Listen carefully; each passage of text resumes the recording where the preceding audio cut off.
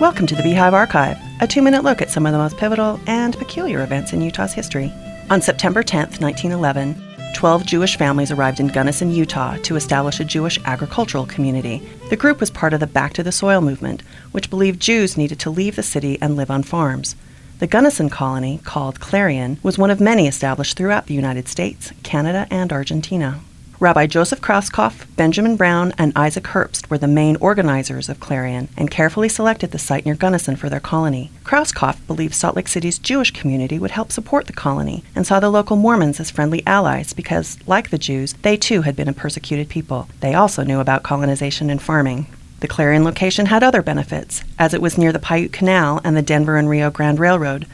Convinced of the land's fertility, the Jewish Agricultural and Colonial Association purchased the 6,085-acre tract for $45.50 per acre. The colony folded 4 years later in 1915. The Board of Land Commissioners auctioned off Clarion land at a public sale the following January. Utah historian Robert Goldberg attributes the colony's failure to a lack of farming experience. Poor soil, short planting seasons, an inadequate water supply, and money shortages also doomed the colony. A few families stayed in the area, some opened small businesses, but only 2 families continued farming. Although most returned to city life, Clarion provided a respite from skyscrapers, tenement housing, and pavement.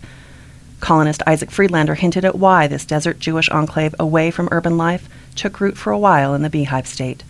He wrote of an autumn day, "The leaves are falling, the mornings are cold, frosty. The mountain walls are hued rose and yellow. We see forms like sphinxes, artistically sculpted by nature. Riding in open wagons, we keep gazing, with heads thrown back, toward the colorful heights." Research and writing for this episode of the Beehive Archive were provided by Rebecca Anderson. Sources and past episodes may be found at utahhumanities.org. For the Beehive Archive, a production of the Utah Humanities Council, I'm Megan Van Frank. Visit us online at kcbw.org and click on the Beehive Archive link.